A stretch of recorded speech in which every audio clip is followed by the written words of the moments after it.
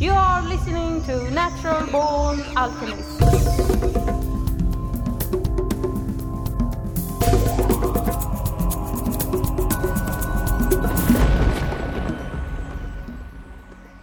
Welcome to episode number 33 of the Natural Born Alchemist podcast. My name is Alex and I'll be your host. In this episode I am joined by none other than Thomas Campbell. Tom is a nuclear physicist and an author. In the early 70s he began researching altered states of consciousness with Bob Monroe at the Monroe Laboratories, where he and a few others were instrumental in getting Monroe's laboratory for the study of consciousness up and running. In February 2003, Tom began to publish the My Big Toe trilogy, which represents the results and conclusions of his scientific exploration of the nature of existence. By Big Toe, he means the big theory of everything. This overarching model of reality, mind and consciousness merges physics with metaphysics, explains the paranormal as well as the normal, places spirituality with a scientific context, and provides direction for those wishing to personally experience and expand awareness of all that is. Tom is credited with popularizing the term out-of-body experience. Thank you for being on the podcast. Well, you're very welcome. Glad to be here, Alex. Let's go straight to the core issue. What is reality? Okay, what is reality? That's a very big question. It's broad. So let's start at the beginning. What is reality for most of us? For most of us, reality is our sense data. Okay, it's our sensory input, our sight, our hearing, for the most part, and then of course smell and touch and taste come in behind that. But that's what creates our reality. Without your sense data, you would be just a point of consciousness floating in a void. You wouldn't have this physical reality. It would disappear. So that would be a good reason to think of reality as information. Sense data is just information. Now, I take that a little farther because, being a physicist, I realized that the traditional view of reality as being, a hard, massy stuff, being this solid matter reality, is really a belief. It's not a real thing. And in the last decade or so, scientists have come around more and more to agree with me on that. In fact, today it's probably the single most growing movement within physics today is seeing this reality as information. That means, for example, before we thought of an electron as a little chunk of mass with charge. And now we tend to think of an electron as a point with the attributes of mass and the attributes of charge. And we've made that change because the experiments that we do as physicists have pushed us to that conclusion. In other words, if we describe this reality as information at the basic level, you see a point with the attributes of mass and charge is exactly the way you would describe an electron in a computer simulation. It's just information. So that is the way physics is going, and I've kind of been in that direction now for since I published these books back in 2003. So that brings us to what is reality, is it's information, and it's not only information in the sense of sense data, but fundamentally our physical universe is best described as information. And what scientists call that is a virtual reality. It's where your reality is defined by data. So given that that's the case, that we are in a virtual reality, then a good way to look at what is reality is looking at other virtual realities. and we can come to some idea about what this means to be in a virtual reality.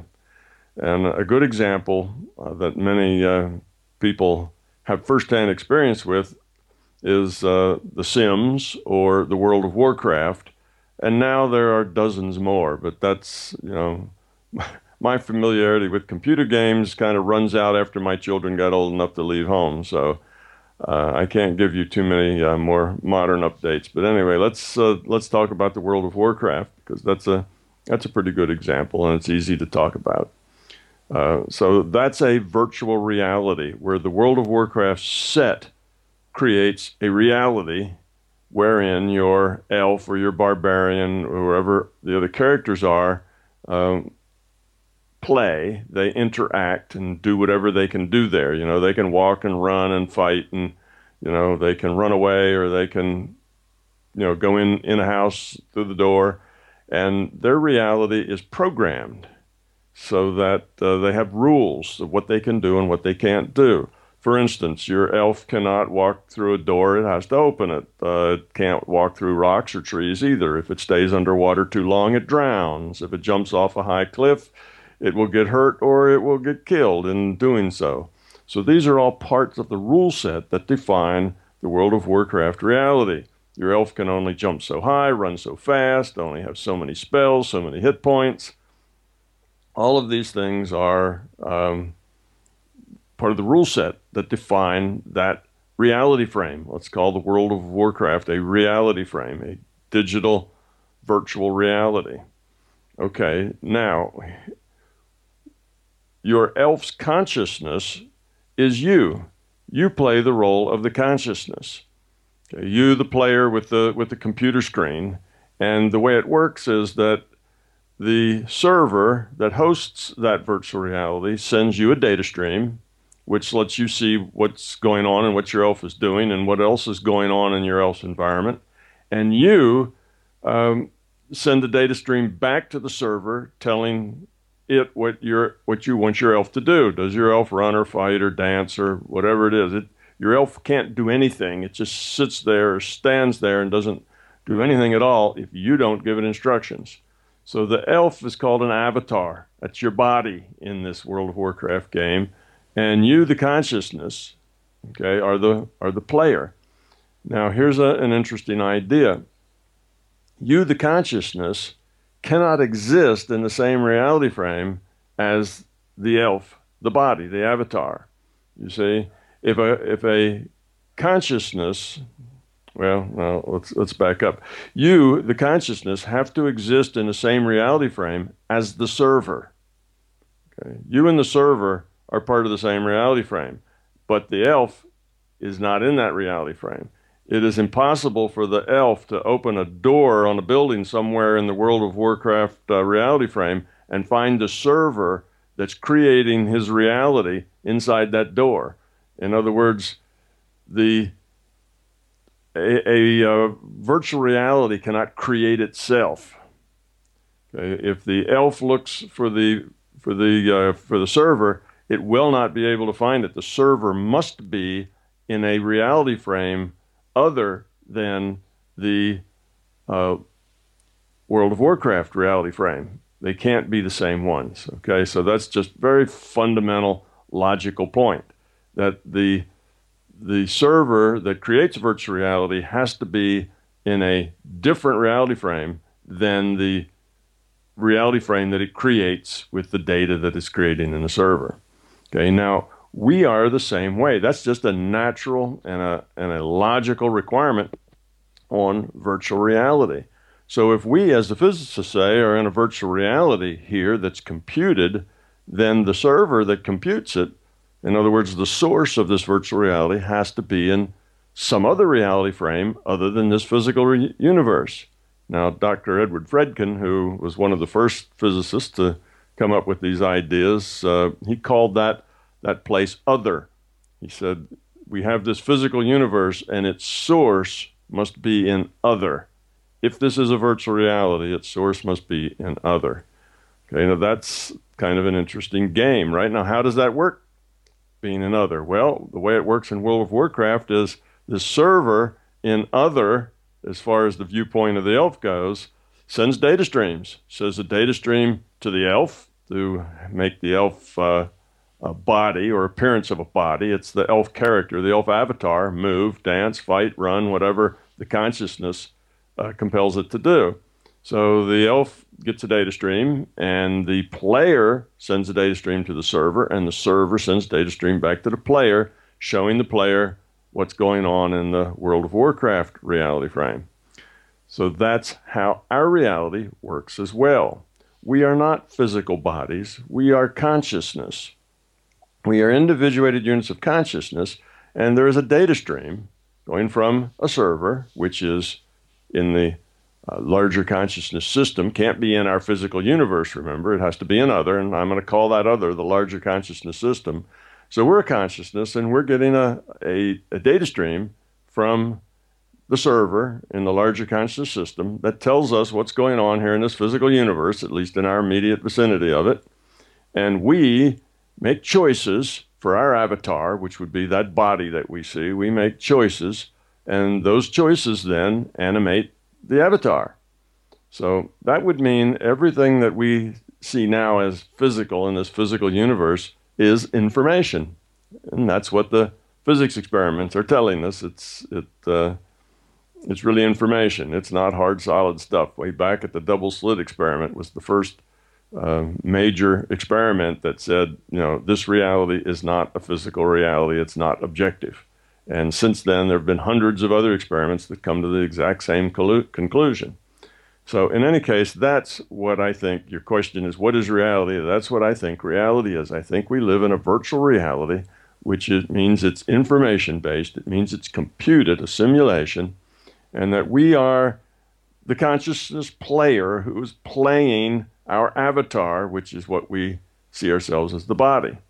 Okay, so that's kind of a thumbnail sketch of the fundamental nature of reality. Now, this unit of consciousness that's the player is immersed in the game. Unlike you, when you play World of Warcraft, you can get up, World of Warcraft, you can get up and go to the refrigerator and make a sandwich and then come back, and everything basically is, as far as your character goes, your character just stands there and doesn't do anything till you come back.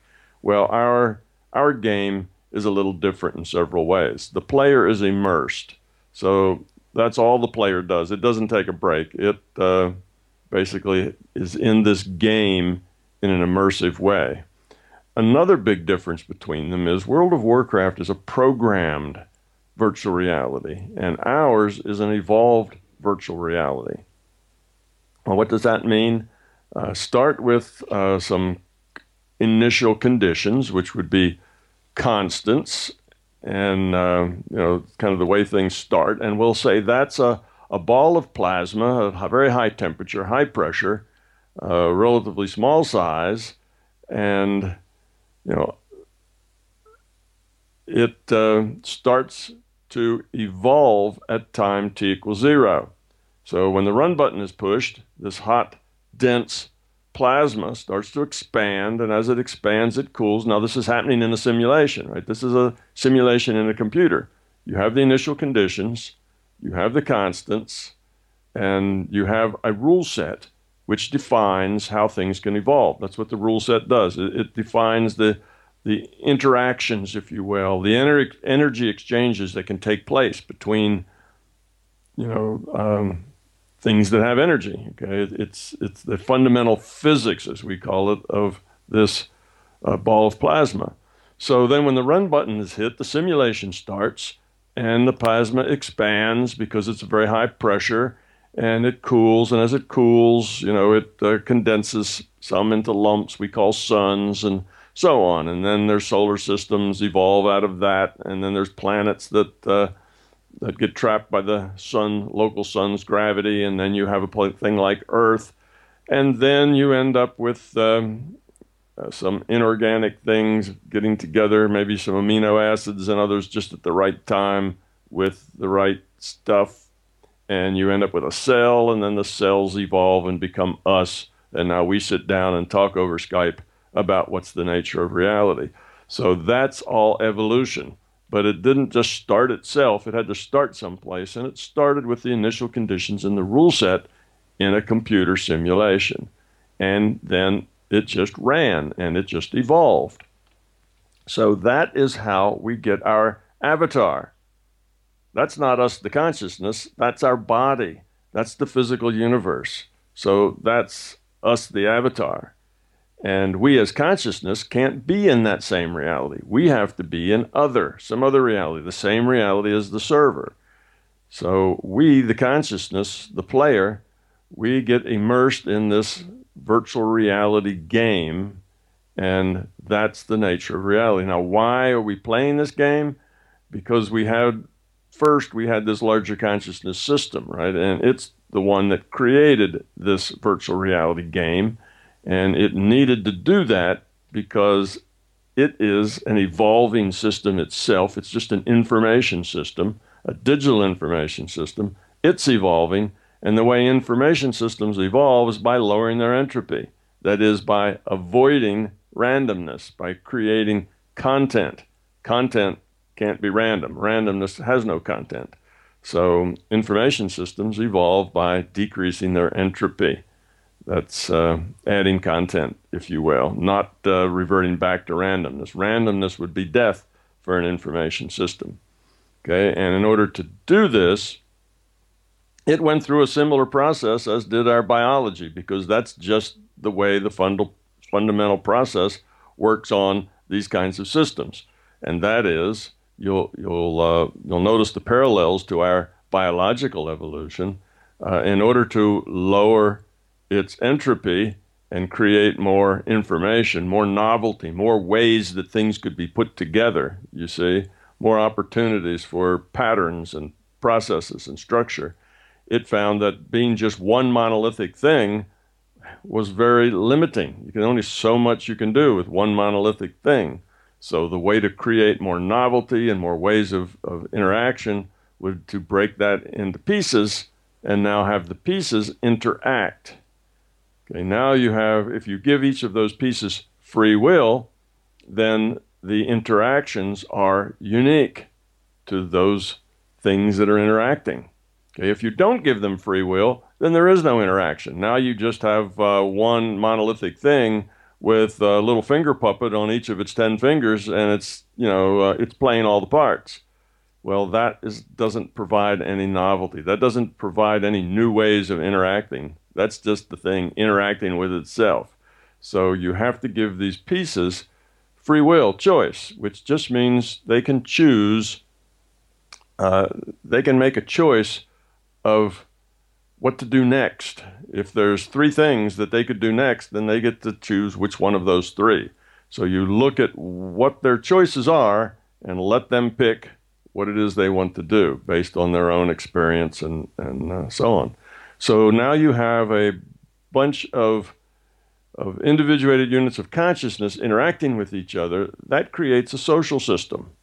When you create a social system, you now want to find the most effective way, the most optimal way to lower entropy within this social system, because again, that's what the conscious system does. It lowers entropy or it dies.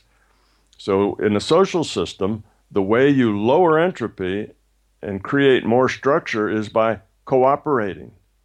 Okay, it has to be a cooperative thing. Cooperating means caring, it means being a part of the whole, as opposed to, on the opposite side, the not cooperating would be, let me say what I name these things. The cooperative route I call love. The non-cooperative route I call fear. With fear, it's not about other and cooperating, it's all about self. There's no trust. Somebody else has something you'd like and you're able to take it from them, then you do, because that's what fear does. It's all about self. It does what it can do. Now you then probably form pacts between other individuated unit of consciousness in this fear group. They would form pacts so that they could protect their stuff from the other people who'd like to take their stuff. And those other people will form pacts too. And then the pacts will fight with each other in order to get control over each other and each other's stuff and so on. That's very much the way our world works. We have a very fear-based world. But the way we can lower our entropy and do better is if we grew into a cooperative, caring world. So we have the love-based and the fear-based, and what consciousness tries to do in its interactions with all these pieces is to grow toward lower entropy states, which is the love-based world. Build structure, cooperate, connections can be made that just don't work very well. It's not very efficient in a fear-based world. So now we've come to the point that we have all these individuated unit of consciousness pieces, and all of them have this mission, or if you like, this purpose, to lower entropy. Now, they can do that by the choices they make. That's really all they have. It's an information system. All they do is trade information. So they have choices of what information they receive, what information they send, and what they do with that information when they get it. So it's just those choices that they have. So by the quality of their choices, they can move toward cooperation, toward love, or toward fear. Okay? And if you think of this, you can think of it as like a big chat room where you have maybe 10,000 or 100,000 people in a chat room, and they're all able to chat with each other, but there are no rules in the chat room. Now, how much traction are you going to get on growing toward love and cooperation in that kind of a situation? That would be very difficult because there's almost no feedback. You're kind of an island all by yourself, and you don't know about the information you get, where it comes from. Is it true? Is it honest? Is it sincere? You don't know anything about it because there's so little feedback to tell you anything. So what you need is a situation that has tighter rules, not just the rules of you're in a chat room and you can communicate and that's it. You need a tighter rule set that starts to define these interactions and puts the interactions within context. Well, as you create a rule set to do that, you're creating a virtual reality.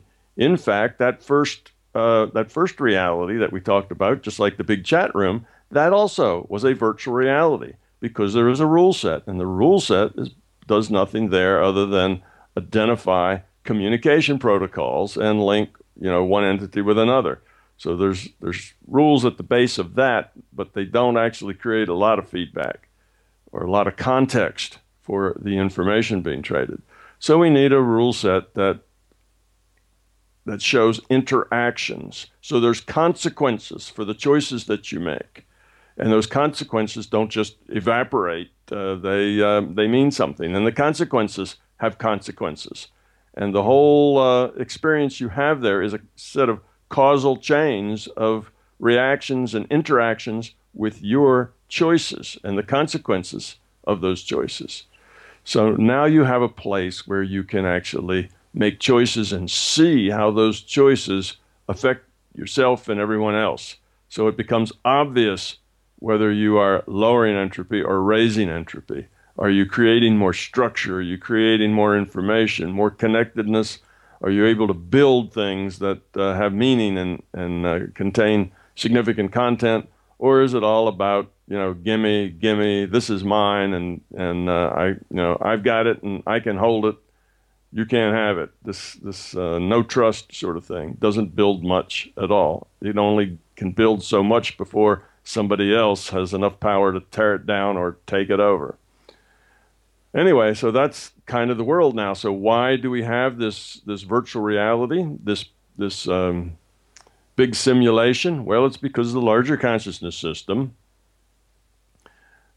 wanted to create a context for the interactions that would allow these interacting units of consciousness to learn from their choices, to have consequences that stick, that have consequences of the consequences of the consequences, that kind of thing. So it creates a virtual reality, and units of consciousness are the players, and the physical reality is the game set, just like the World of Warcraft reality frame. That's a virtual reality, and chunks of consciousness play in it so they can make choices and learn to lower the entropy of their consciousness. So now I've just kind of given that was a long-winded spiel, but I'm just kind of giving the basic fundamentals of, what is reality and why is it like that. So that gives kind of the context of our reality as a virtual reality based on information, which is, like I say, that's becoming a very, well, I wouldn't say it's dominant yet, but that's a growing movement inside the physics community because it works better. That's the better way to describe how the experiments turn out. And that tells us what our mission is. We as individuated unit of consciousness, not we as bodies, we are here to grow up. You can call that what you like. It could be increasing the quality of your consciousness, lowering the entropy of your consciousness, spiritual growth, becoming love. All of those things then are different words to describe what our mission is, what we're here for, what's the purpose of this virtual reality. The virtual reality itself is to give us this context, this consistent context that provides us with opportunities to make choices. And those choices can be good choices. We move toward evolving the quality of our consciousness, or they can be poor choices where we move toward de-evolving the quality of our consciousness, that is, raising our entropy. So that was kind of a long talk, but that's kind of the guts of the answer to the question of what is reality. If this reality is virtual, like a video game, and as you know, you can play World of Warcraft with your friends and kill each other, and you can't hurt anyone because it's virtual reality. So in theory then, if I go out and kill people, I'm not really hurting anyone, but I am losing the game because I am not evolving the higher consciousness. So that would be losing the game, because the game here is to grow up, is to reduce entropy, is the purpose of the game, and that's the purpose of the individual players in the game. So if you go around killing people, then it's true, you're not doing anything other than putting them out of the virtual reality, at that point, and they can always, just like in World of Warcraft, they can come back into the virtual reality with another avatar. So it is just cycling them into another avatar. So it's, you can look at it and say, well, that's not so bad, but it is so bad because it is going in the wrong direction. As you do that, you're de-evolving. And as you de-evolve, of course, the system de-evolves. Because we as individuated units of consciousness are the system. We are parts and pieces of the system. As we evolve, it evolves. As we de-evolve, it does. We de-evolve enough and the whole thing goes away. So that is a self-damaging process to go around wreaking havoc rather than becoming love and growing up and helping the process evolve further. So yes, you could do that, and yes, you are just putting people out of an avatar. You're getting that avatar out of the game. No, you're not killing the consciousness. The consciousness is immortal in that sense relative to the gameplay here. So the consciousness can have another experience packet as some other avatar. So you retire that avatar, but that's the wrong strategy in the game. But we have to have this idea of the consciousness can re-express itself with another avatar, because otherwise the point of the game wouldn't be able to be met. It wouldn't work. You see, growing up is an iterative process. Growing up isn't just a jump. You don't go from 2 years old to 20 years old, overnight. It's a process, and it takes lots of iterations. It's a cut and try process, this growing up. And you cannot expect to do all of that, particularly when it becomes letting go of fear and becoming love, in one experience packet. In one experience package, you don't, that's just not possible. Just like it's not possible to go from 2 to 20, in one day. Won't work. So you have to be able to learn over iterative, accumulative lifetimes. That's a requirement of the system. So it's not like I think reincarnation is a good idea, so I stuck it in my system. It's a logical necessity of the theory that you learn cumulatively. So that's why it it works that way. It's a necessary part. Otherwise, you wouldn't the whole thing wouldn't work very well. But how would you remember? I can't remember my past life, so I don't really know what I've learned. Or do you mean that the learning is somehow in my DNA in some way? Well, both. It's not the facts that you learn. That's not the part that either helps you evolve or de-evolve. It's the quality that you accumulate. Okay, by making good decisions, you move closer to being love, or you move further away from that and closer to being fear. So as you move, let's say you have a successful life packet here, experience packet, and you move closer to being love. You grow up some. The quality of your individuated unit of consciousness increases. The next time when that avatar exits and you pick another avatar, you start back with that higher quality of consciousness that you earned. So your evolution moves forward, accumulates. That's the way evolution works. Evolution doesn't take great leaps. Evolution accumulates over time. And that's what you do. So the quality of your consciousness is carried along with you from life, from lifetime to lifetime. But the individual facts of it, did you have a long beard or a short beard? Were you male or female?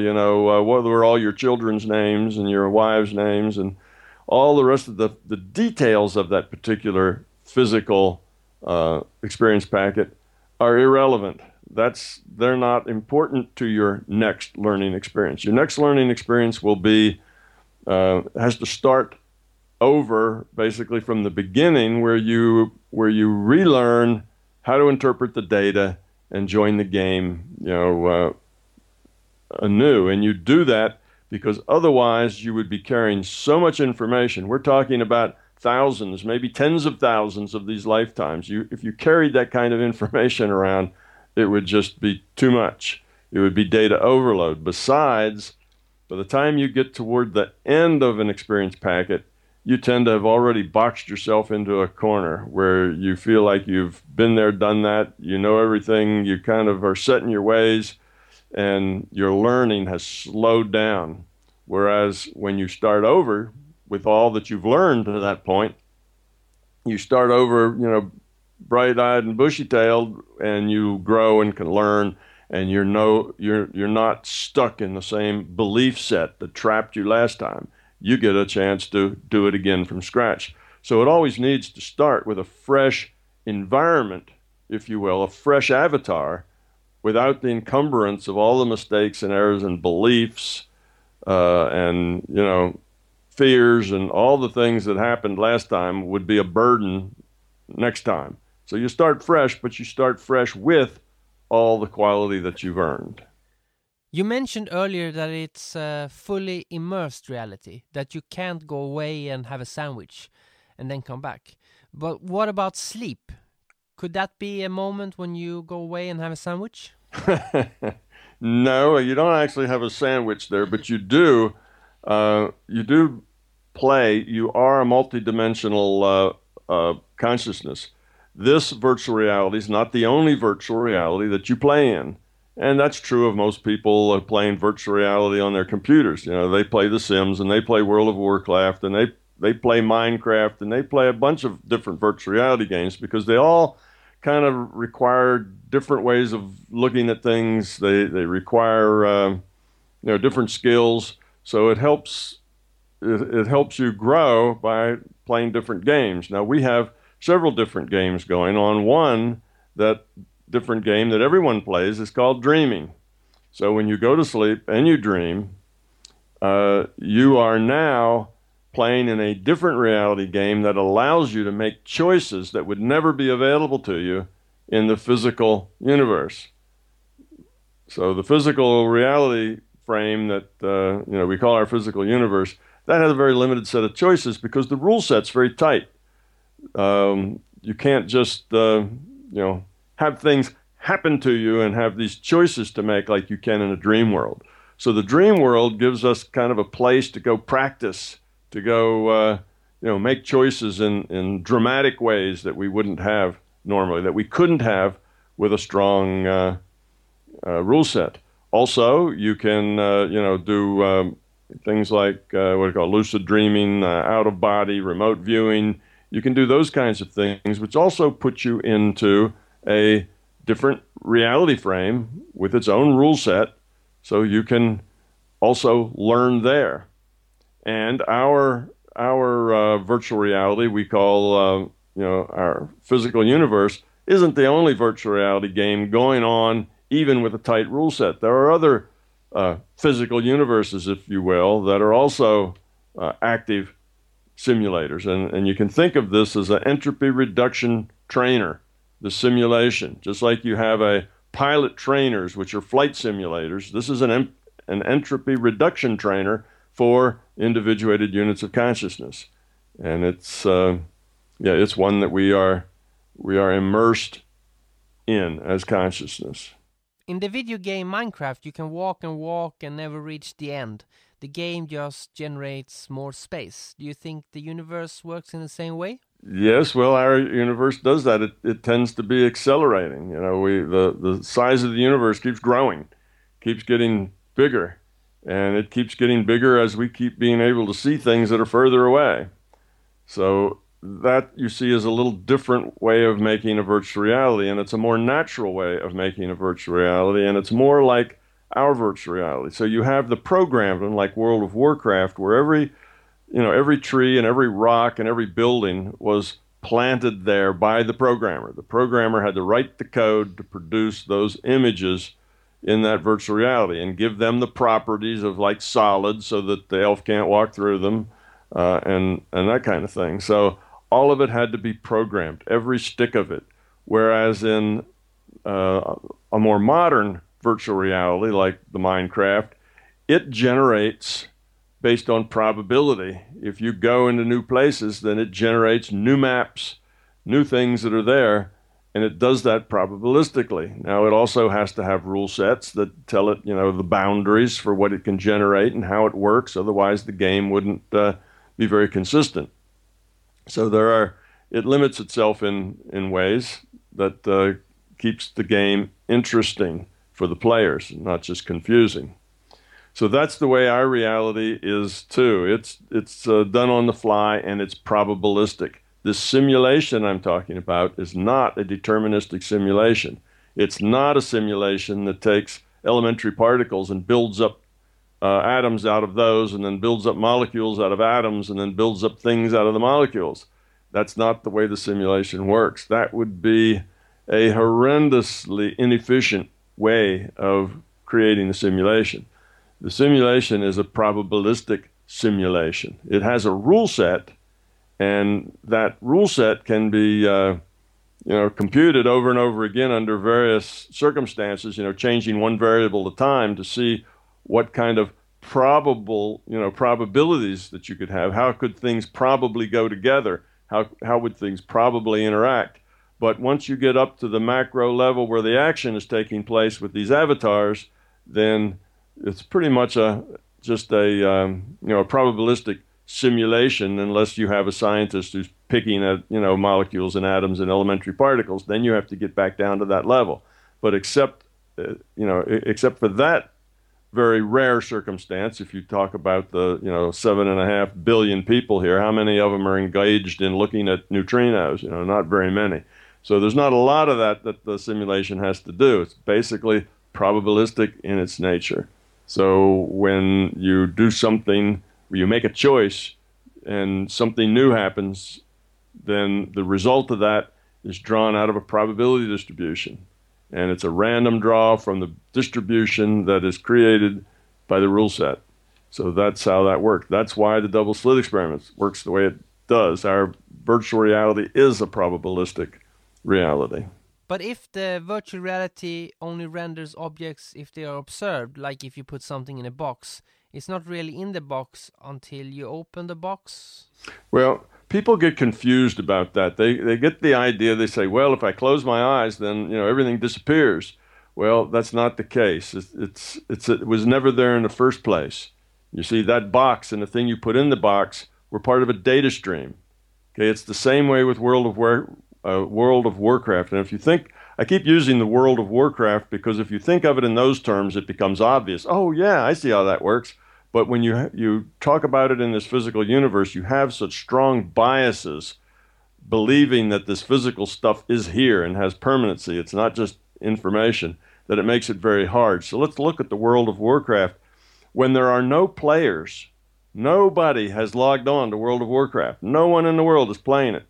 Do you think the server is just, creating buildings and trees and rocks and monsters running around growling and all that? No, it's not doing anything. It's not creating any of that stuff. It only creates its map, if you will, in the form of data streams that it sends to players. There is no place where elves and barbarians run around fighting each other. It's just a data stream that defines those. So if you are looking at the sunset and then you turn around and face east, you're not seeing the sunset anymore. It doesn't mean the sunset disappears. It means the data in your data stream is no longer describing the sunset. It's describing what's in the east, you see. So if you put something in a box and close the box, well, after you've closed the box, your data stream is no longer showing you a visual picture of what's in the box because the box has been closed. So that's all that means. So when you have the picture of the Civil War soldier on his concrete horse statue in the middle of the park, and everybody goes to bed at night and nobody's walking in the park, no, the statue doesn't disappear. The statue wasn't there in the first place. The statue just goes into somebody's data stream when they open their eyes and look at the park. Then they see trees, they see the statue, they see whatever they can see. They walk behind a building to where they can't see the statue anymore. The statue's no longer, that data describing that statue is no longer in their data stream. So it's just a matter of data. What's in your data stream is what you see with reality, just like what's in your sense data stream is what you see and what you feel. And when you are not looking at the statue, when you have your back to it, you don't have any sense data from that statue. And we don't say, oh no, the statue disappeared. You don't have any sense data. No, that's not the thing, you see. That's what we believe when we get wrapped up in this being a solid reality. We kind of think that statue's there. It's physical. Now, the fact that we don't sense it, that doesn't mean it's not there. But in a virtual reality, it's never there. In a virtual reality, it's never been anything other than data in your data stream. And when you're not looking at it or not involved with it, then you're not getting data in your data stream. And it doesn't have an independent existence, just like elves and barbarians and the trees and the water and rivers in World of Warcraft don't have an independent existence if there are no players. They're not, and if there's only one player and he's looking at the mountains in the west, then nothing else is being rendered on that world. It's only what that one player is looking at and doing. Everything else, the server doesn't just render stuff just for fun. It only sends out data streams to players. So you see, so it's not that if you close your eyes, the world disappears. The world was never there in the first place. It was just data in a data stream. What could you say to people who find this concept terrifying? Well, first I'd ask, why would they find this terrifying? I think it's a pretty, it's a pretty elegant solution, actually, because it explains a lot of things in physics. A whole lot of stuff in physics. It explains a lot of stuff in metaphysics. It makes a lot of, explains a lot of things in theology. It makes a lot of sense in so many ways. It describes the experience. A lot of things that are now called paranormal become just normal because we can understand how they work. I agree with you, but some people I've talked to about your model of reality found it scary that the world isn't there, that it's virtual reality. Yeah, well, people are very habitual, and they feel very comfortable that everything is the same. They don't like change. Many people are resistant to new ideas because change comes with uncertainty.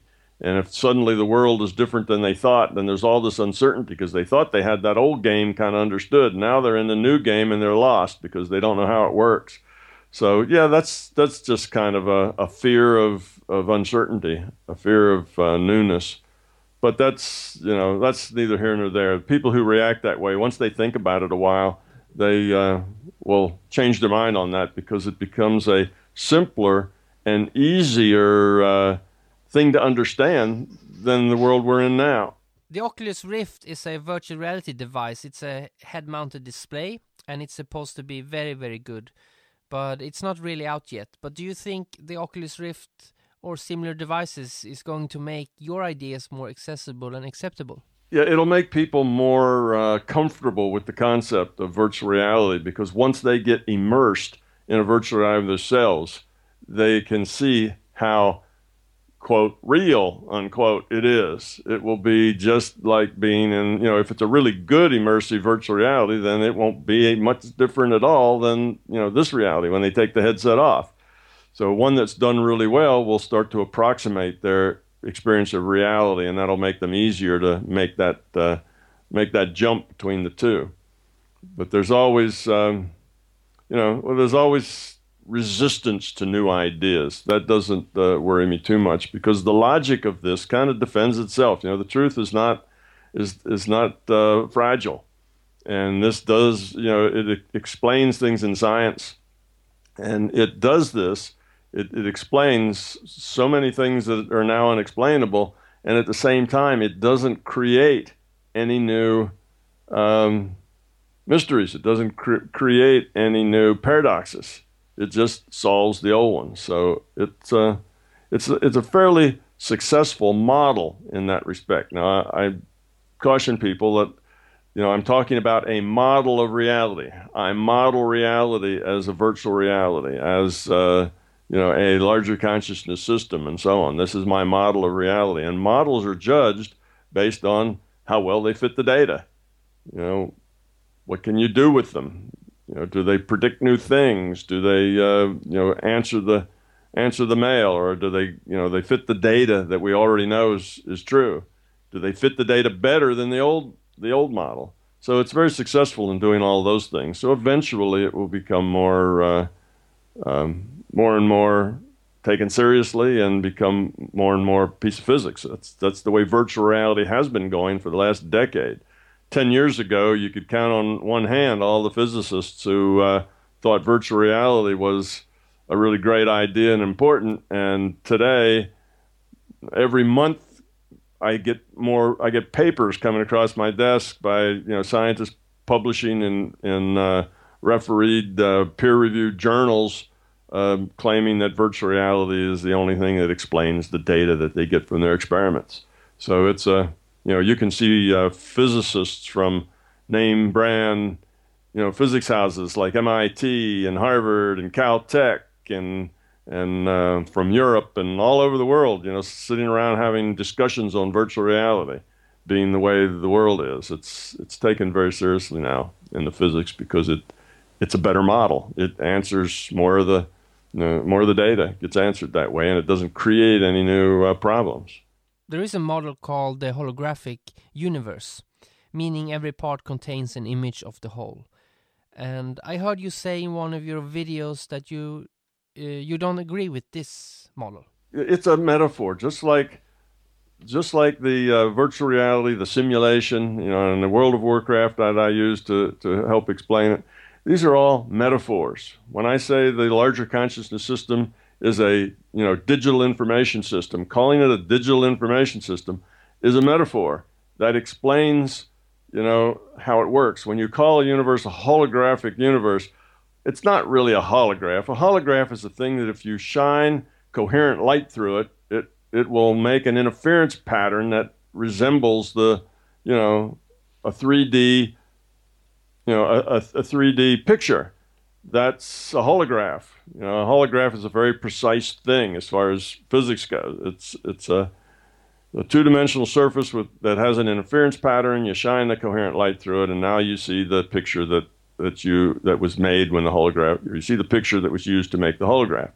So that's a holograph. And to think that reality is there's a coherent light shining through a film someplace, and that makes our reality. Of course, that doesn't compute. And the people that write those books and name it that's not what they're thinking either. But they're using the word holograph just because it has this idea that any piece of it carries all the information of the whole, because they find that to be true in reality in general. That is something that seems to work that way. But I see that same thing, of course, but I look at it as a fractal pattern. It's a process, evolution, fractal. Consciousness is the medium, and evolution is the process. And that you take some simple rules that drive the evolution, and a simple rule set, and let the results of that evolution, go back and feed the input. So you make choices and you change, you evolve, and then you take that and put it back in the beginning where it now has to evolve some more, and you take that, put it back in the input. It evolves some more, you get an output, and it goes back into the input. If you keep doing that with a simple rule set, you create a process fractal. And fractals, of course, have that same idea, that any part of the fractal show you the pattern that creates the whole. So both of those ideas have that same fundamental idea, except calling it a process fractal is a very good metaphor, because indeed, this reality is generated in a fractal process, because we see that. We can use fractals and make fractal pictures, and they look like mountains and streams and lakes and sky and clouds and all sorts of natural things. So the fact that this evolutionary process is a process fractal kind of makes sense in many ways, and it exhibits that same the whole is contained in the in the pieces idea, whereas the using the metaphor of the hologram, you're kind of stuck with somebody shining a light through a two-dimensional process that then creates images in light. Well, we're not just images in light, obviously. We're not a interference effect. Images of light, you can put your finger through those. You can they can pass through each other. They're not solid things. So this would be some kind of mystical hologram that creates solid figures. You see, whereas in a simulation, your elf is solid, the trees are solid, your elf runs into a tree, bounces off. You see, you create solid things with a rule set, not with how light is interfering. So the idea of a virtual reality being a process fractal and being computed like that, to me, makes good logical sense, and it works as a better metaphor than the metaphor of the hologram.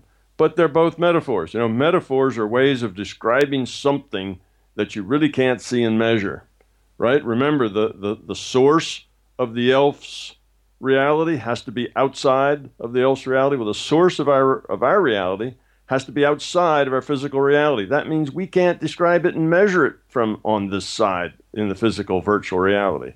So it's something that's unseen, unmeasurable. So we have metaphors to describe its function and how it works. And then you judge the quality of the value of the metaphor based on how well does it describe it. And I don't think a holograph is really as good as describing what we see here as a process fractal is. So that's why I picked that one. But, to say this metaphor is wrong and that metaphor is right, well, metaphors are things that are to describe something. They're not really exact things. If somebody says, oh, she had eyes as deep blue as the deep blue sea. Well, what does that mean? Does that mean that if you took her eyes and put them in the deep water, you wouldn't be able to see them anymore because they'd be the same color? It doesn't mean anything like that. It's just a metaphor. It gives you a sense of meaning that you're trying to get across. Well, that's the way metaphors are. So, it's not the metaphor about hologram is wrong. I think it's just not as productive or as good or as useful a metaphor. What do you think the benefits or the implications could be if this model of reality becomes the standard, your model? Well, I think there would be a lot of changes. There'd be immense changes, and I see it happening in various steps, and I believe it probably will become accepted one day because it does just make sense. It's better physics, better metaphysics, better theology. It just works better. As far as science goes, science looks at what works. How does the world work? And if you get a good model that describes it, then that eventually will win out. Anyway, the first big step is being taken now, and that is realizing that reality is virtual. It's information. And we're probably well into that process, at least in the science community, and the scientists are the ones that kind of tell us how to think about reality. So once they get there, then everybody's there kind of by default, because the scientists are the leaders there. Those are the ones we look to tell us about the nature of reality. So that one is in the process of happening and on its way. The second one is when the scientists do come to the conclusion for sure that this is a virtual reality, then they have to see the logic that's inescapable that says it cannot be created here in our physical reality because it's the virtual reality. It has to be created elsewhere, in other, as Fredkin says. And once they do that, that will be a huge tsunami in philosophical and religious thought, because suddenly science, I call scientists, the high priests of Western culture. The high priests are the people that tell us what to believe, what's true. And right now, our high priests are the scientists. 6 or 7 centuries ago, the high priests were, religious. And they told everybody else what was true and what to believe. And now it's the scientists have that role. So when the scientists get through the virtual reality and realize that logic says it has to be computed in other, then they have now just made other this non-physical thing that's not in our physical universe. So it makes it non-physical. So this non-physical thing called other is a superset, is our, it's where our origin comes from. It's creating us. So we are the product of this other, and you can imagine that every religion on the planet will start to claim ownership of other. Other, yes, that's the God we pray to. That's other. That's the master of the universe, and so on. So that'll be a problem. Suddenly we'll have, people fighting with each other. That's that high entropy, fear-based attitudes. We'll have people fighting with each other to own other, to philosophically own other. And of course, that will be very counterproductive.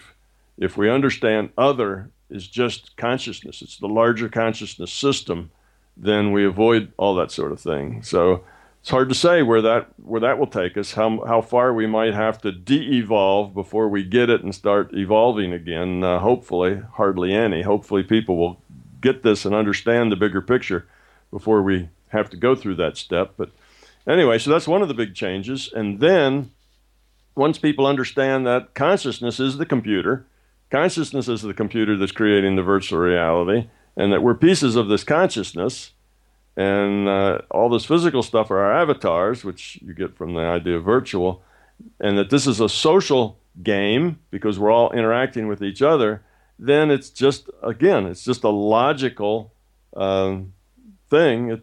There is no other way to, there's no other way to, explain it or to understand it other than the fact that lowering entropy is the key idea, because that's the purpose. That's what this larger consciousness system, this digital information system is trying to do, because that's the nature of digital information systems. They lower entropy and survive and grow, or they increase entropy and they become random and die and disappear. So by definition, by science, that's lower entropy is going to be the point of this larger conscious system.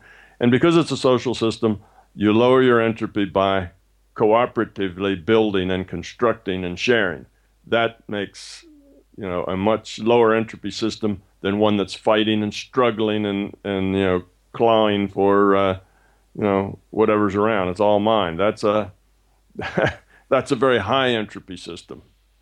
So that's, so those things now will be big ideas, because one, it's a virtual reality. Well, we're almost there. Two, the virtual reality isn't computed here, obviously, because we are the virtual reality. It's computed in other. Other, the third one is other is, the computer is consciousness. And then given that, you have to get to the point that this is all about growing up and becoming love, because that's how you lower entropy in this system. So you just kind of, it's a logical trip, and there aren't any other logical answers other than these that'll meet the criteria. So that would then bring the world's population to the idea that we've got a purpose here. There's some reason for us to be in this entropy reduction trainer, and that what we're supposed to be doing is cooperating and caring about other and not being so self-focused and fearful. And we're to get rid of fear, and ego is a derivative of fear, as is most of belief. So we get rid of the ego, we get rid of the beliefs, we get rid of the fear, and we begin caring about each other.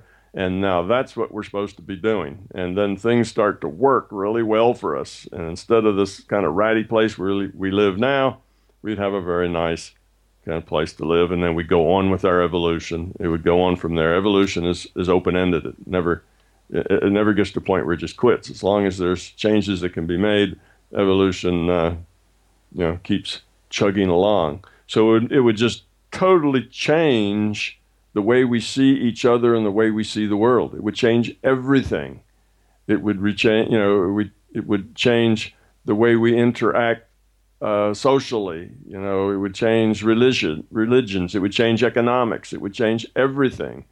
Governments would all have a different perspective on our purpose here and what is helping this system evolve and what is trying to kill it, what's running it into the ground. So I think it would make a really big change, and it would be a very welcome change, I believe. But those are the kind of paradigm shifts we have to go through to get there, and I don't know that that'll happen in my lifetime. It may not happen in my kid's lifetime. I don't know. We are very resistant to change, and the status quo and the powers to be are always very adamant to try to hang on to the situation they have, which creates their power. So it will be a long time coming, but whether that's 20 years or 100 years, I have no idea, but I think it'll happen. You can also say that people who have been very bad have actually learned the most. I think in the long run it's good. Well, what they'll find is that the fear side, the actions that are fear-based, are really actions that don't help them but hurt them, that their life will be better and not worse if they let go of that fear, that most of the problems and pain and anguish and dissatisfaction and frustration that they have is because they're fear-based. And letting go of that fear-based stuff makes everything better. So it's not, people will realize that the way to, to happiness, to a better life, to success, to all those things, does not lie in being fear-based, that's the negative side, that's the destructive side, that's the high entropy side.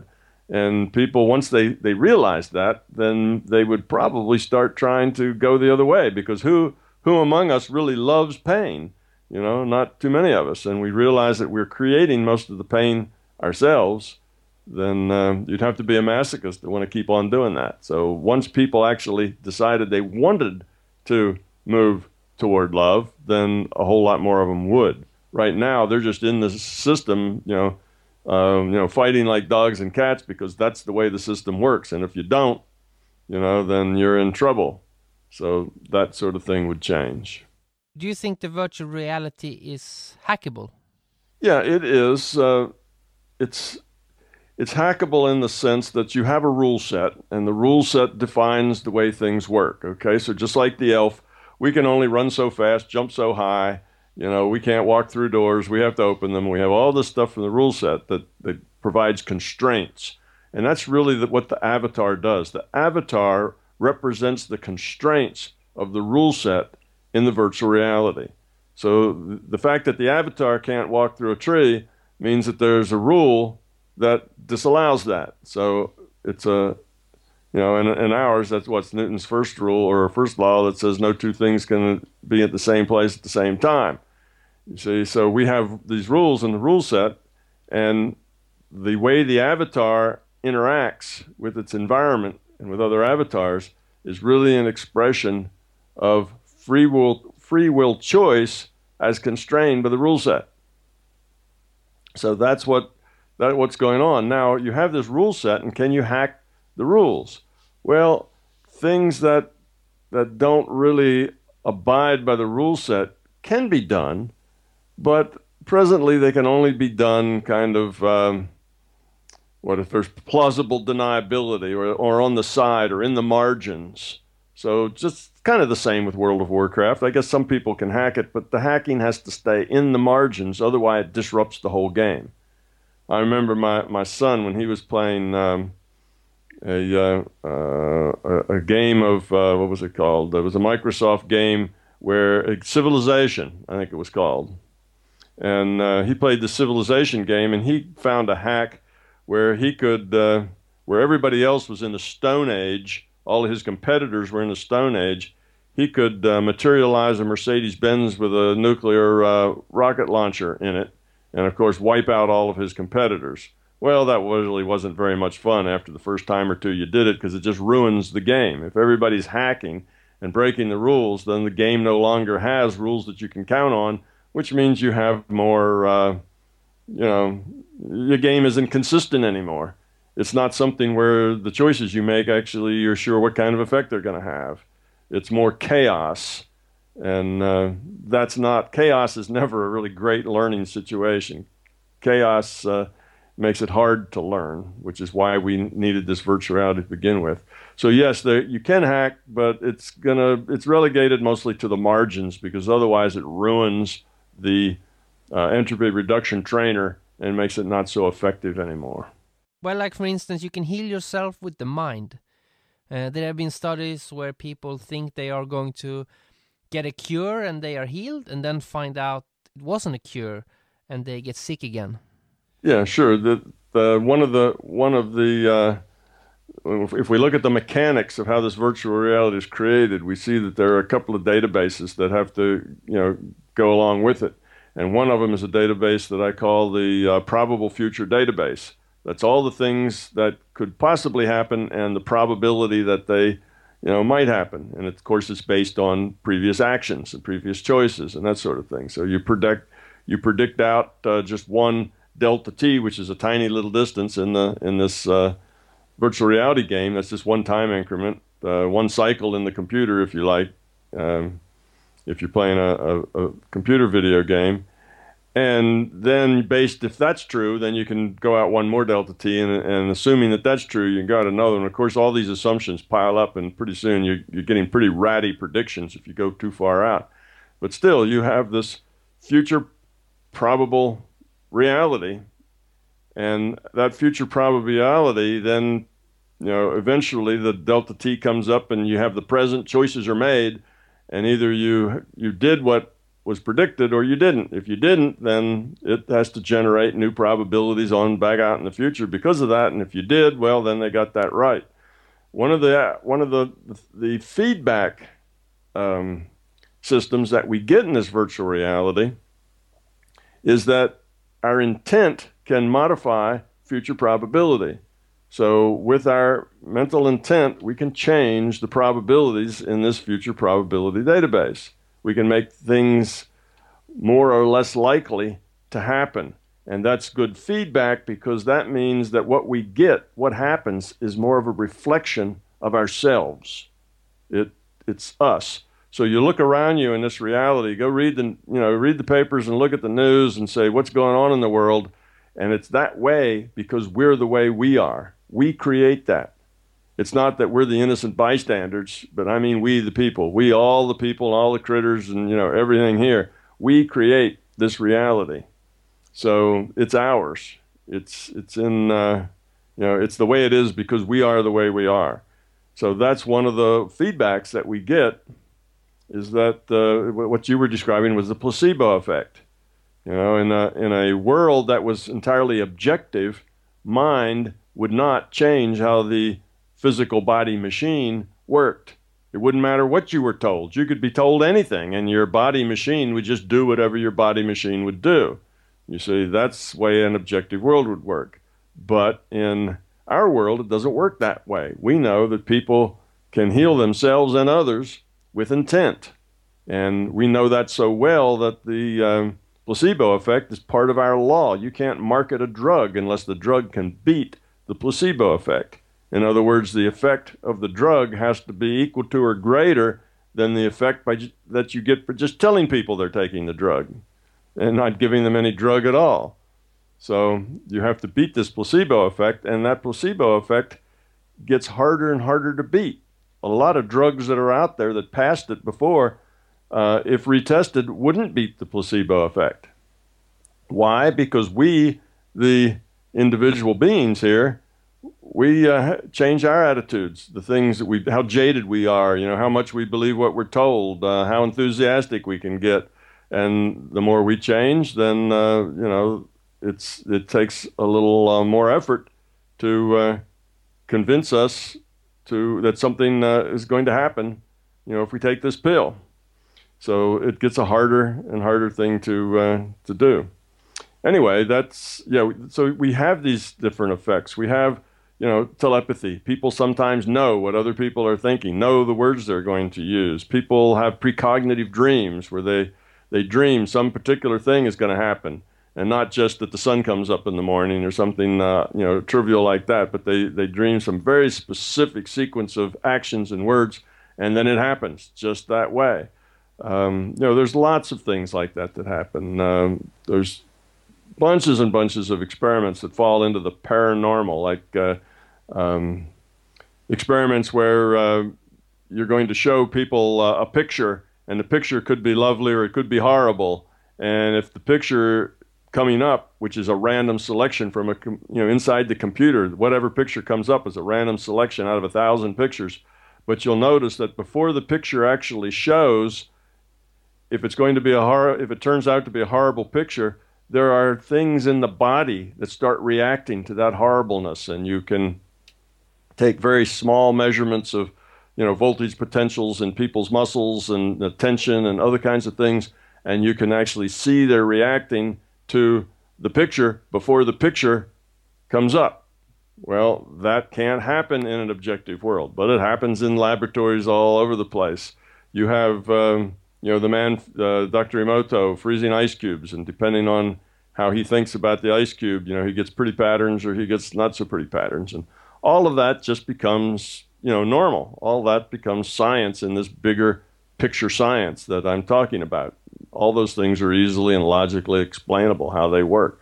So that's part of the advantage of this science. It explains more than the old model. You have, Pear Labs, which is a bunch of scientists, mostly PhD types, that work on intent modifying randomness.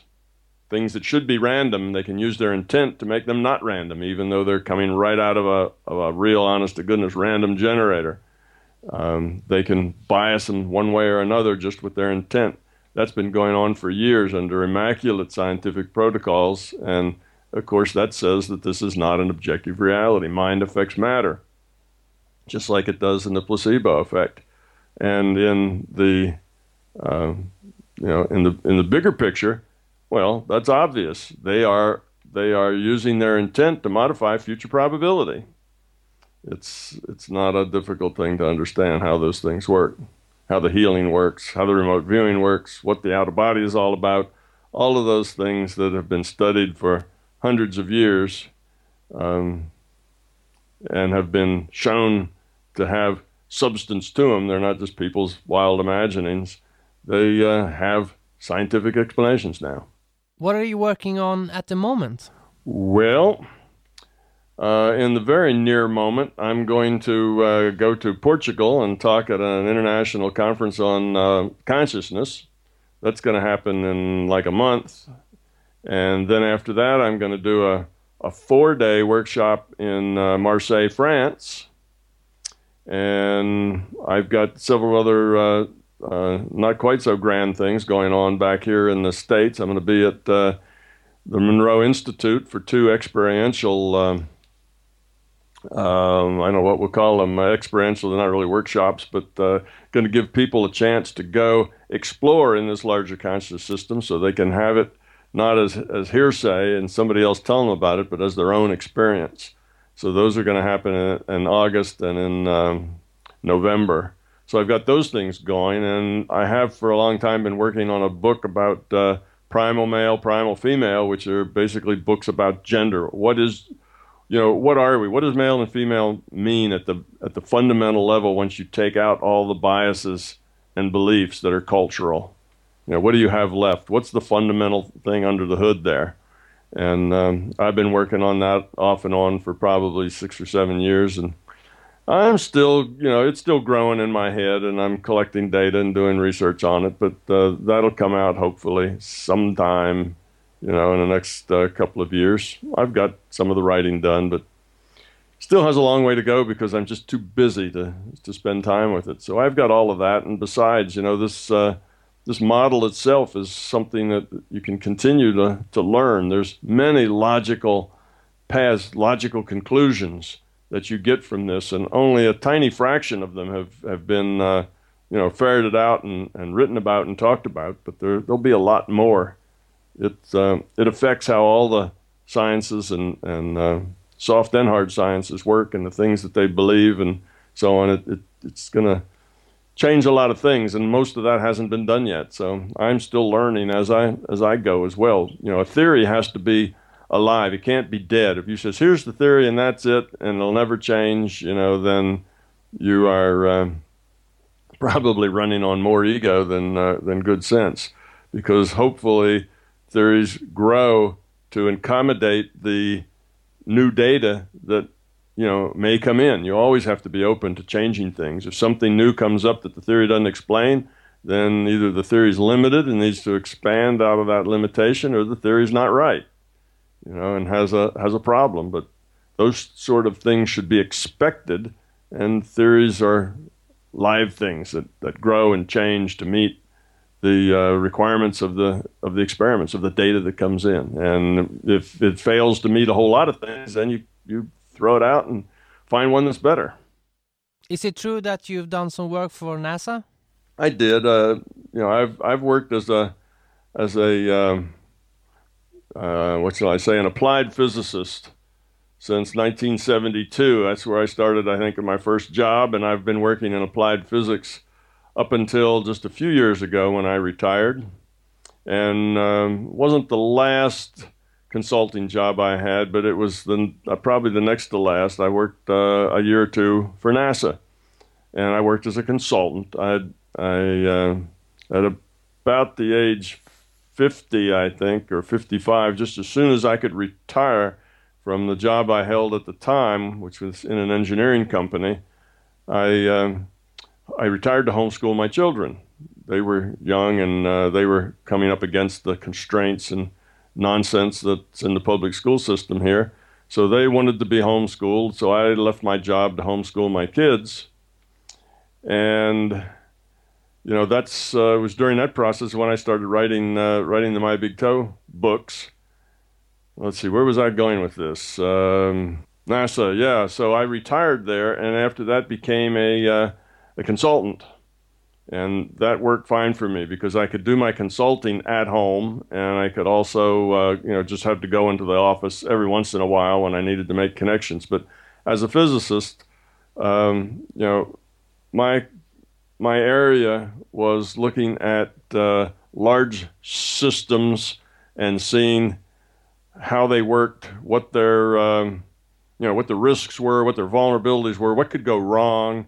It's that kind of a risk analysis of large systems, because when you have systems with thousands and thousands of parts, and for that matter, in a big system that I was looking at, like the missile systems, like the NASA system and missile systems, they have thousands of vendors all making those probably tens of thousands of parts. So it gets so complicated that you need to have a computer analysis of how all these things are interacting with each other across their interfaces to find out what could go wrong, so that you can change the design so that won't go wrong, or if it does go wrong, you got a plan B, and you need to do this as early as possible because it's hard to change things that are already designed and in metal. Much easier to change things when they're still in the conceptual phase. So that's kind of what I did. So when I would work like for NASA. I would get my own task. It was a task that they weren't able to do in-house very effectively because they didn't have the proper skill set. So I would get hired and I would spend a year or two working on a product for them. And when I created that product, which was generally some information, some understanding, some idea about how something worked that they didn't understand but they thought might be important, so then I'd give them that, and then I'm done. Then I go off on a different consulting job. You see, it's that sort of thing. So my consulting jobs were varied and were kind of things that though I worked with several programmers, I wrote the algorithms and I had some other people generally doing programming for me. We could communicate mostly without having to be body to body. So it was really a good way to work when I was also homeschooling my kids. Have you seen any benefits from homeschooling them? Oh, yes, a lot of benefits. And they themselves saw benefits. All three of my children that I homeschooled, I have 4 children. One of them is much older. But the 3 that are in the younger set, all 3 of them, after they had been in college for the first, half of the first year or something, they all told me that they were advantaged, that they were much...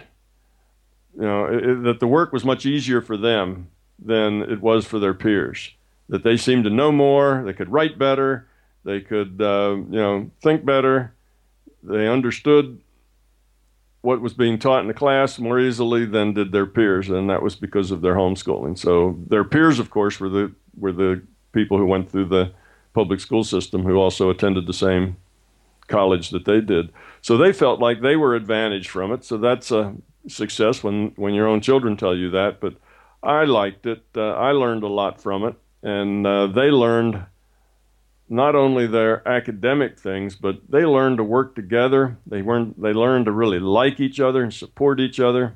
When we first went into homeschooling, the 3 children, even though they were reasonably close in age, they all had their own cliques in their school group, right? So where they went to school, let's say my youngest daughter was like between 5th and 6th grade, and my son was between 6th and 7th, and my older daughter was between 9th and 10th. So they all had their own peer group. They all could, thought their siblings were annoying. Particularly, I had a son between 2 daughters. So that, they didn't get along real well. They tolerated each other, but they just weren't all that important to each other because their life was at school. Their social life was at school. Their friends were all at school. So once they got homeschooled, the first 6 months they spent fighting with each other and struggling with each other.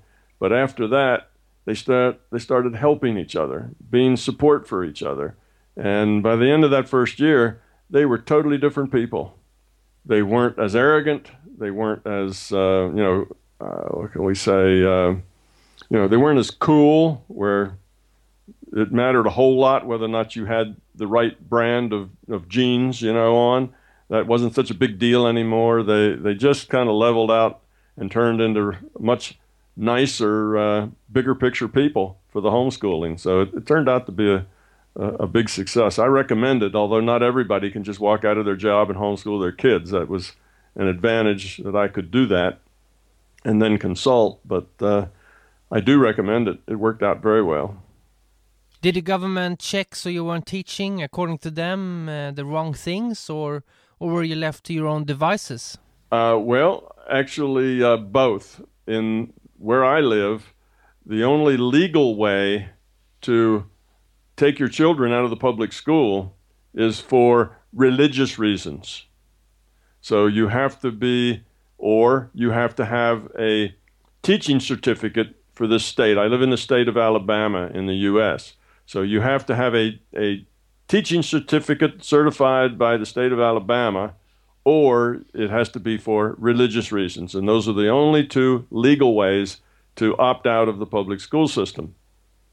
But under the religious group, now I didn't have anybody in my family that had teaching certificate that was certified, but under the religious group, I found a group run by the Quakers, and they were very cooperative.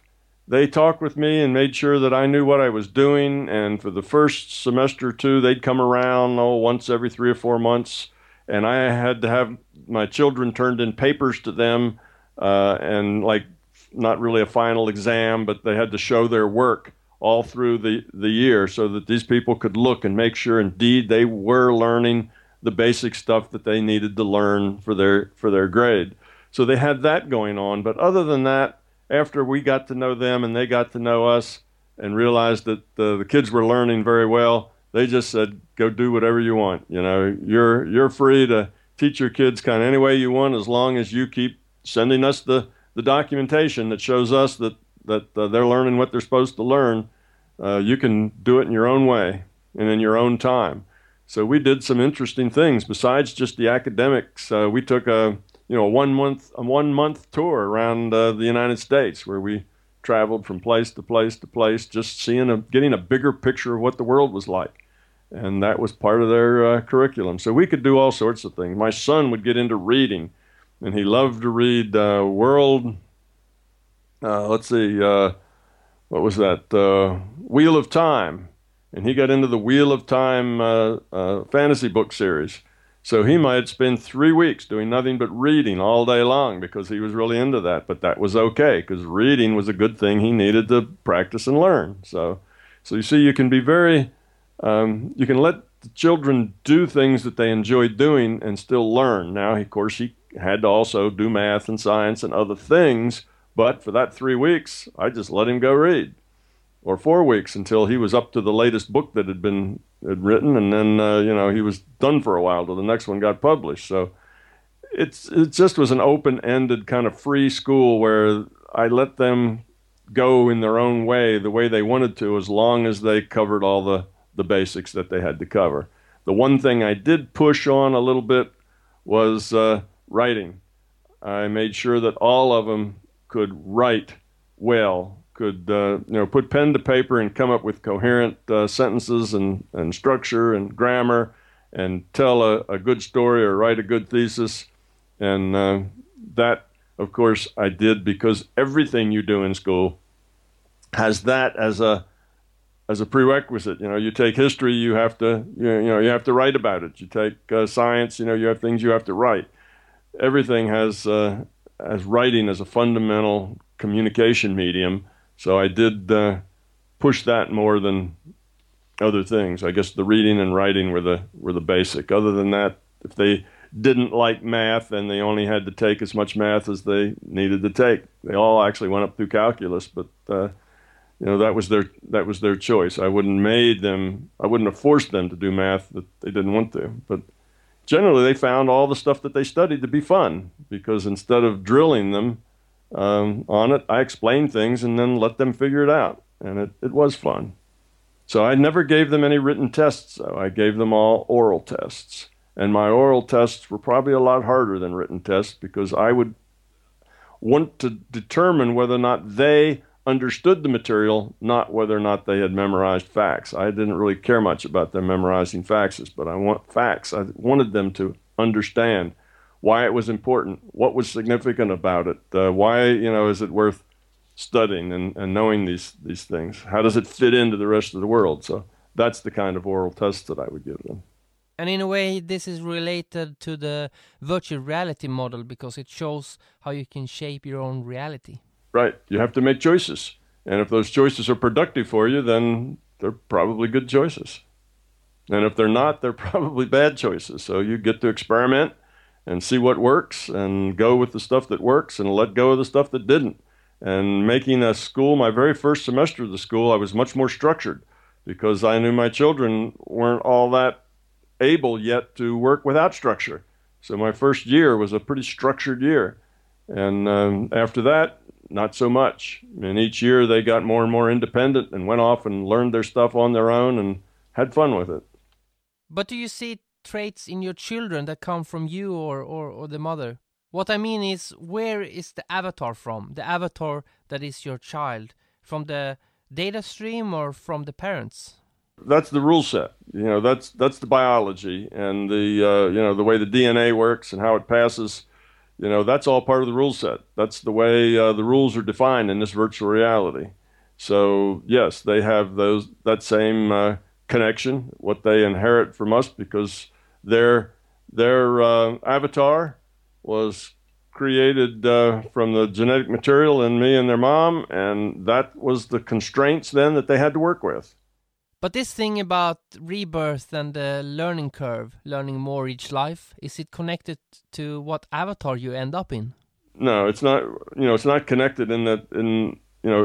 There's opportunities to learn. What I mean by that when I said no is that there's opportunities to learn in every situation. Whatever situation whatever avatar you get, whatever that situation happens to be, whether that avatar is going to be wealthy or going to be poor or, whatever, lives in this environment or that environment, in the west or the east or the north or the south, whatever, there's opportunities in that environment in order to learn. So you have chances, you have a good program of learning wherever you are and whatever you do, and learning is the key thing. So yes, you have biology that and rule set, and that creates constraints. So if you're born with really short, stubby fingers, you probably won't make a good piano player. So you might want to go into something else other than trying to be a pianist. If you happen to have a birth defect and only have one leg, you're not going out for long distance running. So you have all of these biological things that create constraints, but those constraints don't separate you from lots of opportunities to grow up and make good choices. There's good choices everywhere. Matter of fact, a constraint will cut off some choices and then open up other choices. It gives and it takes away. So where can people get your books or find out more about your ideas? Well, they have several places they can go. www.mybigtoe.com. YouTube would be another one. I have like 220 videos now up at YouTube. They grow every month. There's several that go up. So those are on all sorts of subjects. Every time I do an interview, this interview will end up there. Every time I do an interview or a workshop, I put it out on YouTube. So it's a collection of years worth of my talks and interviews and workshops. So you can go there, and if you go there, I know that's an enormous amount of videos to look at, and some of them are very long.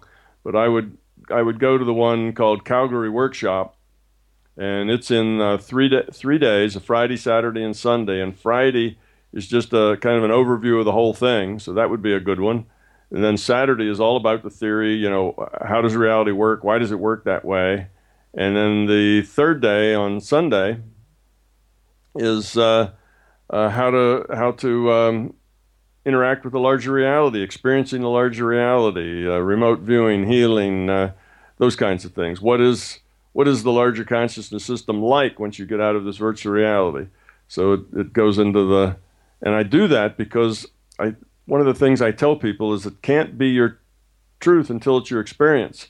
So I feel like I need to give people kind of an on-ramp to having the experience. So that's why I do that third day on Sunday, is to help people have the experience. So these things are not just my experience and they're stuck with believing them or not, but that's not good. It's better if it's their experience. And it's not that hard to gain this experience. It just takes a little effort and stick-to-itiveness, and everybody can learn to do these sorts of things.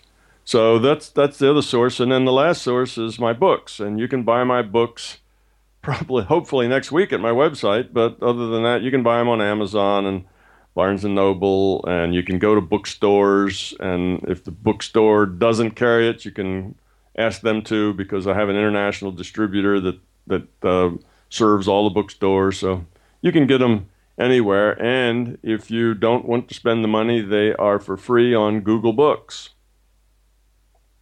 Of course, that's an old version. The Google Books was the very first version that I printed in 2003, February 2003. It's that book, because I immediately put it on Google Books as soon as I had the first one out, and it's still there.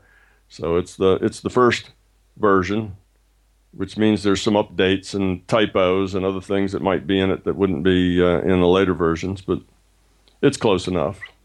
Thank you for talking to me. It was very interesting to talk to you, and I appreciate you took the time to talk to me. Well, it's my pleasure. It's one of the things I do with my time is, I do these interviews and talks, and hopefully there'll be some people out there who will run into this interview and want to find out more and find something that really makes a difference to their life, because it's not just physics theory and it's not just metaphysics theory. This is about your life and how to live it, and meaning and significance to your existence and your happiness and your ability to make a difference in the world. It's all about those kinds of things that are important to individuals. So that's the point of both of us taking this time to make these interviews, is that it's news that you can use. It's things that people can benefit from if they spend some time learning it and trying to understand. If you want to understand more about Thomas Campbell's Big Toe, I suggest you read his trilogy My Big Toe, or check out the website mybigtoe.com. You can also go to facebook.com/mybigtoe Tom Campbell. And if you Google My Big Toe and Thomas Campbell, there are lots of videos online that I recommend you watch. Now, what better way to end this episode than with a song called Minecraft's End by Eric Fullerton. To quote the lyrics, and I quote, "You are alive on a flat, infinite world generated by a source code 1,000,000 years old." End quote. See you in a week. Freedom is in the mind. I see the player you mean. It is reading our thoughts as though they were words on a screen. They used to hear voices before players could read. Sometimes disturbing, sometimes beautiful indeed. Does it know that we love it, that the universe is kind? 1,000,000 years ago it still works in the reality behind. And the universe said, I love you. And the universe said, you are the daylight. And the universe said, you are not alone. And the universe said, you are the night. Once we were called the spirit of the mountain. Who are we? Father, Son, Mother, Moon. Gods, demons, angels, aliens, the player too. We are the universe, we are everything you think isn't you. You are alive on a flat, infinite world, generated by a source code 1,000,000 years old. And the universe said, I love you. And the universe said, you are the daylight. And the universe said, you are not alone. And the universe said, you are the night. Take a breath now, or take another. Feel air in your lungs. Dreamt it was lost in a story, and the game was over. Wake up.